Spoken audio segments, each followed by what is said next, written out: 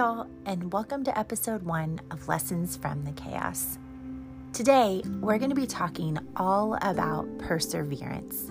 Webster's dictionary describes perseverance as continued effort to do or achieve something despite difficulties, failure, or opposition. Now, there isn't a better way to describe or display what perseverance actually looks like than through a story I want to share with you about my oldest son. Let me give you a little back history here. My son lives and breathes baseball.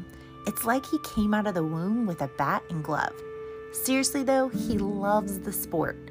Not only does he love the act of playing baseball, he loves watching it, reading about it, learning stats on every player and team, wearing baseball clothes, having his room decorated in baseball regalia.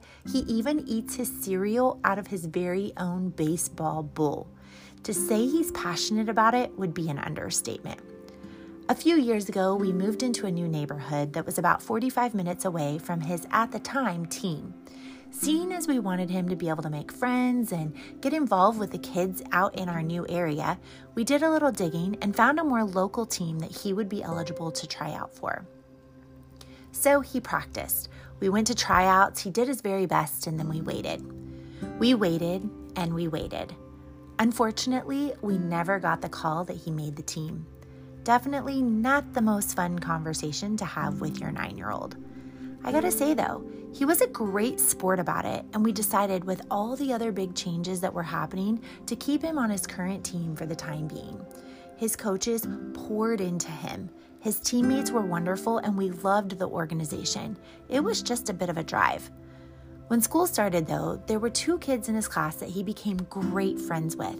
I was so glad that he was making connections in our new home and our community.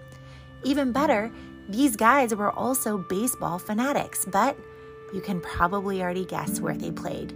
You guessed it, the team he didn't make. He went through an entire year of seeing them wear their Friday uniforms each week, hearing them talk about their practices and drills, and his team actually even played them in one of their tournaments.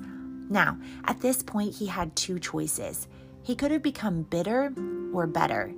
Y'all, he didn't even complain one single time. He put his head down and practiced, worked hard, was a leader on his team, cheering others on and making the most out of his season.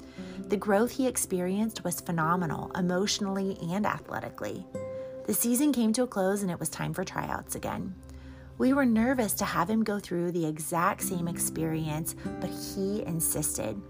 He was determined. He persevered. He showed up at the exact same tryout a year later, had a great attitude, stayed humble, and did his very best. And guess what? This time, he made the team. He was one of only a few spots that about 50 kids were trying out for. If that doesn't speak to perseverance, then I don't know what will. He could have thrown in the towel and said, "Forget it, I don't like the team anyway," or "I'm done with baseball." But he didn't. He let it fuel him to grow as a player and a person.